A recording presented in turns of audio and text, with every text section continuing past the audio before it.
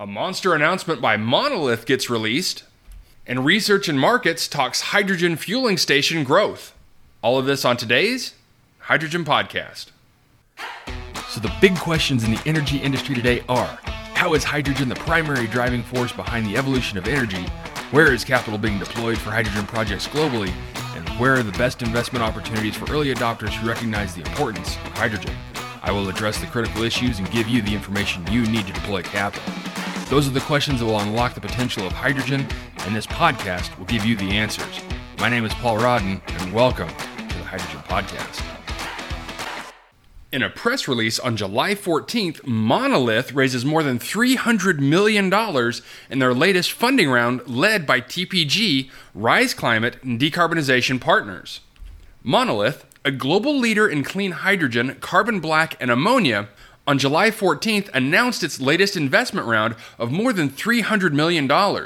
Led by TPG Rise Climate, the dedicated climate investing strategy of TPG's Global Impact Investing platform, TPG Rise, with Decarbonization Partners, a partnership between BlackRock and Temasek, as co-lead, the investment marks the latest milestone in the company's global decarbonization efforts. Additional investment was also received from NextEra Energy Resources, SK, Mitsubishi Heavy Industries America, and Azimuth Capital Management.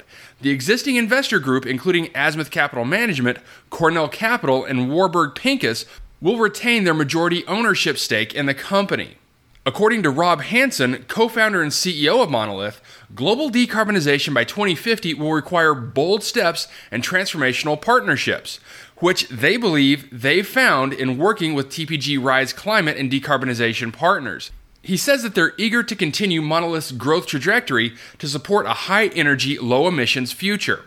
Now, Monolith cleanly produces essential materials including hydrogen and carbon black by utilizing an innovative and proprietary breakthrough in commercial-scale methane pyrolysis, and was the first U.S. manufacturer to produce clean hydrogen using methane pyrolysis at scale.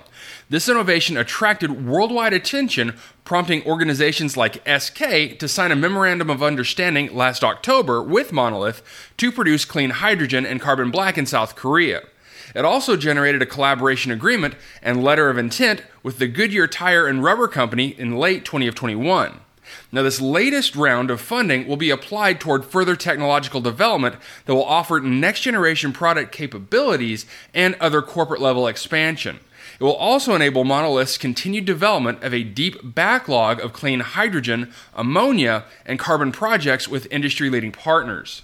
And in a quote from Jonathan Garfunkel, who is a partner at TPG and senior member of its climate investing team, he says, "Our investment in Monolith reflects TPG Rise Climate's pursuit of companies developing clean molecules and materials providing sustainable, cost-competitive alternatives to carbon and hydrogen-based products." He continues to say, following a decade of research and development, Monolith has developed expansive intellectual property, deployed the methane pyrolysis process in innovative ways, and established itself as a unique solution for an industry that is otherwise incredibly emissions intensive.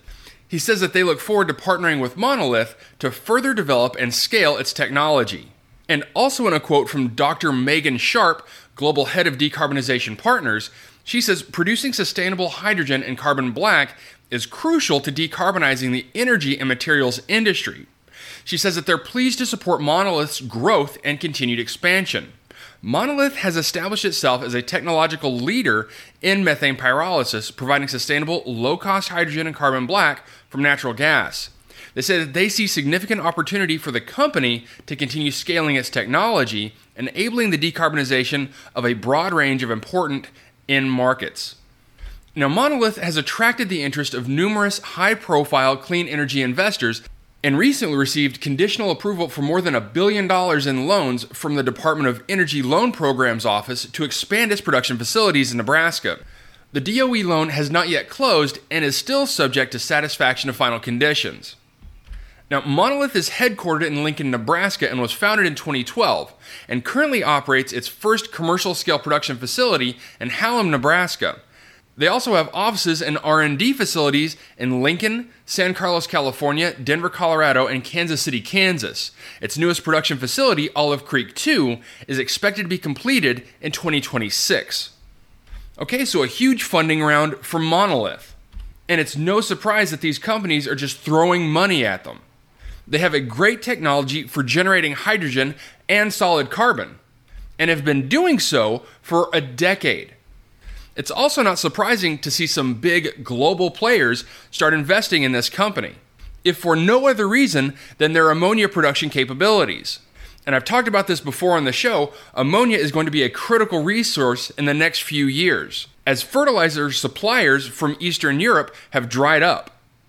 And something else of note that I've covered a couple of times in the past, and that is the ability for new hydrogen operators to be able to scale. And Monolith is a prime example of how hydrogen operators are doing that, with the Olive Creek 2 production facility. Now, that's still 4 years away, but even still, I'm expecting explosive growth from this company. Next, in a press release on July 13th, Research and Markets report global market for hydrogen fueling stations for 2022 through 2036, enhanced capabilities and lowering costs to drive growth. In the report out of Dublin, the Global Market for Hydrogen Fueling Stations 2022 report has been added to researchandmarket.com's offering. By year-end 2021, over public hydrogen stations were deployed globally, representing a dramatic increase over 2020. These deployments represent the highest number of station deployments in a single year. The deployments of hydrogen stations have picked up in several countries, particularly in APAC and Europe. In 2021, the highest number of new hydrogen stations were deployed in China, followed by Korea.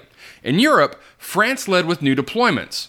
And so, with 2021 as the base year, this report provides a 15-year forecast through the year 2036. During the forecast period, the deployments of hydrogen stations will grow as a function of their declining costs and the uptake of hydrogen fuel cell vehicles. The capabilities of hydrogen stations are being enhanced while their costs are declining. The capabilities include higher fueling pressures, increased fueling capacity, and expanded hydrogen storage. Now, there is currently a push to supply these stations with green hydrogen, or hydrogen produced from clean energy sources such as solar panels and wind turbines. Now, this trend is in line with the global drive for green energy completely free of carbon.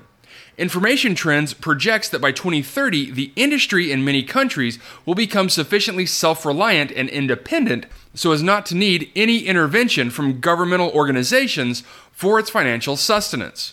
South Korea, Austria, and Denmark are the first countries where enough hydrogen stations were deployed to allow a fuel cell vehicle to travel across the country.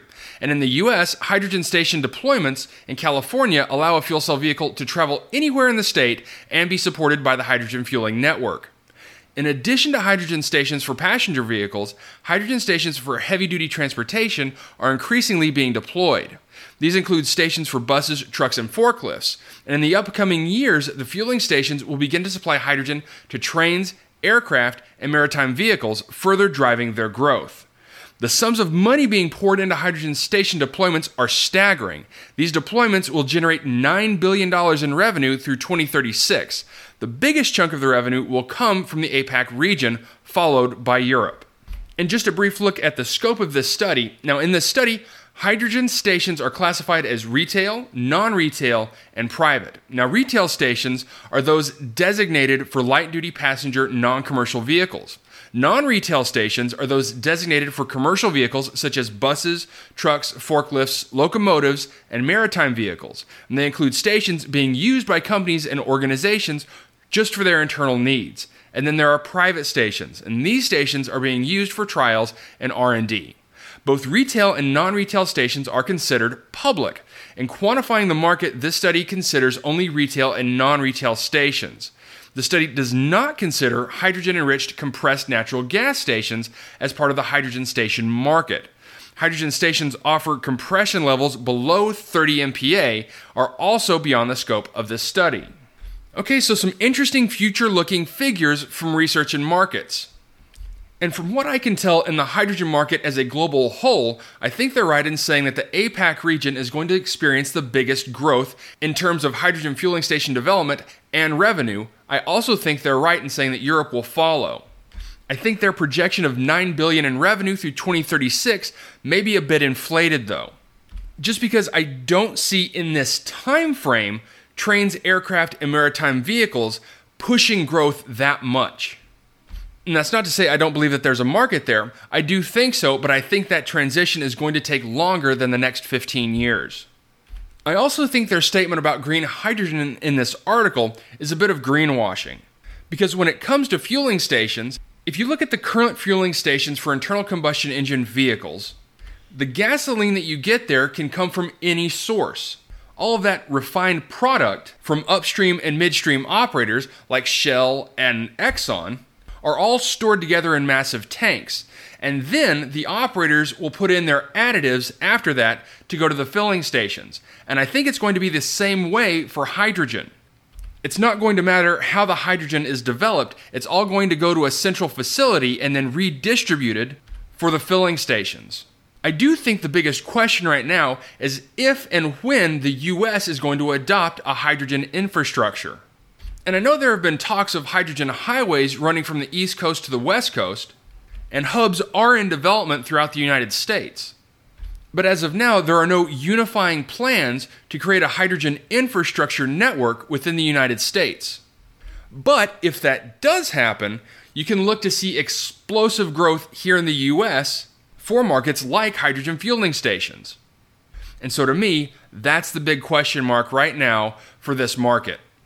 All right, that's it for me, everyone. If you have a second, I would really appreciate it if you could leave a good review on whatever platform it is that you listen to. Apple Podcast, Spotify, Google, whatever it is. That would be a tremendous help to the show. And as always, if you ever have any feedback, you're welcome to email me directly at info@thehydrogenpodcast.com. And as always, take care, stay safe. I'll talk to you later. Hey, this is Paul. I hope you liked this podcast.